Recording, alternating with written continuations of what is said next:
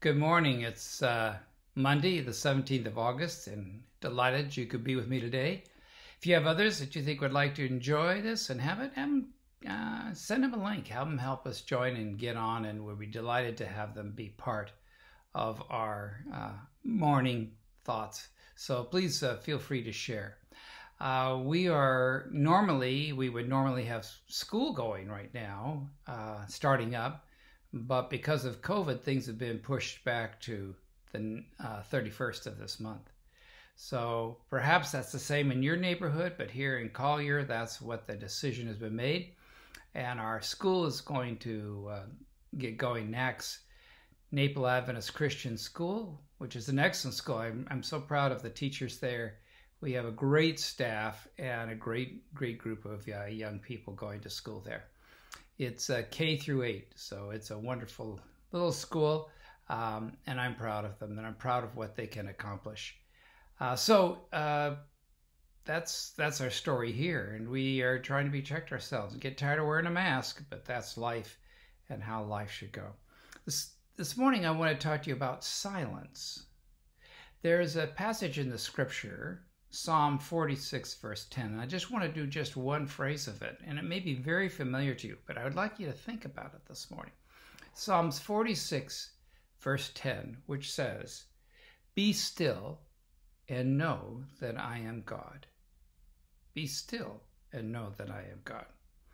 There's something about being still, relaxing. I remember the first time I really discovered that I don't have to do all the talking in prayer, that I can actually just lay there and listen, or just be silent and said, "God, speak to me, open my mind and let me think." And I'm surprised at the wonderful things that God shares with me when I stop doing all the talking. If you need to do that in prayer, please try it. It's a great thing to have. So being careful, being silent in things, being silent in what we are doing. Sometimes silence is one of the great gifts to be given to us, because over the years you kind of learn that you never or I shouldn't say never, but you rarely regret things that you didn't say. Rarely regret things you didn't say. So yes, that's true. I remember there are times I said, "Oh, I wish I'd said that," but in reality, keeping our thoughts and not fake, because our words can get us into great danger.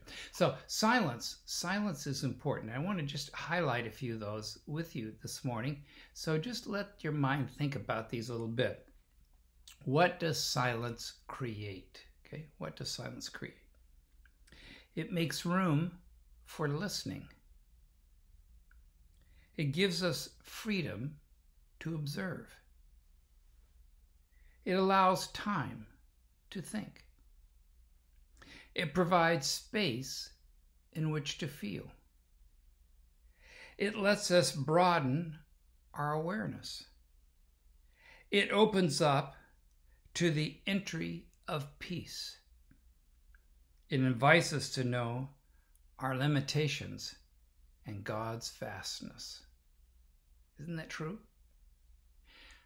I'd like to encourage you to say maybe there's time to just take time to be silent. We live in a world where it seems like we have to have noise or music or something going on constantly, isn't there? I know these young people, they can't seem to go out without having their music playing in their ears. And often you think you speak to someone and they totally ignore you because they've got their little earbuds in, and they can't hear you because they're listening to their music. Constantly have to have the radio on. As I've gotten older, I think there's some value in silence. Just silence. And just taking time to let silence be part of your life. It can be very refreshing. And in prayer, it can be huge. Let me pray. Dear Lord, I thank you for the gift of silence you give to us. I thank you that we can have you and have you speak to us if we just listen. Silence is a gift, isn't it, that you give to us to be at peace. Be with us today.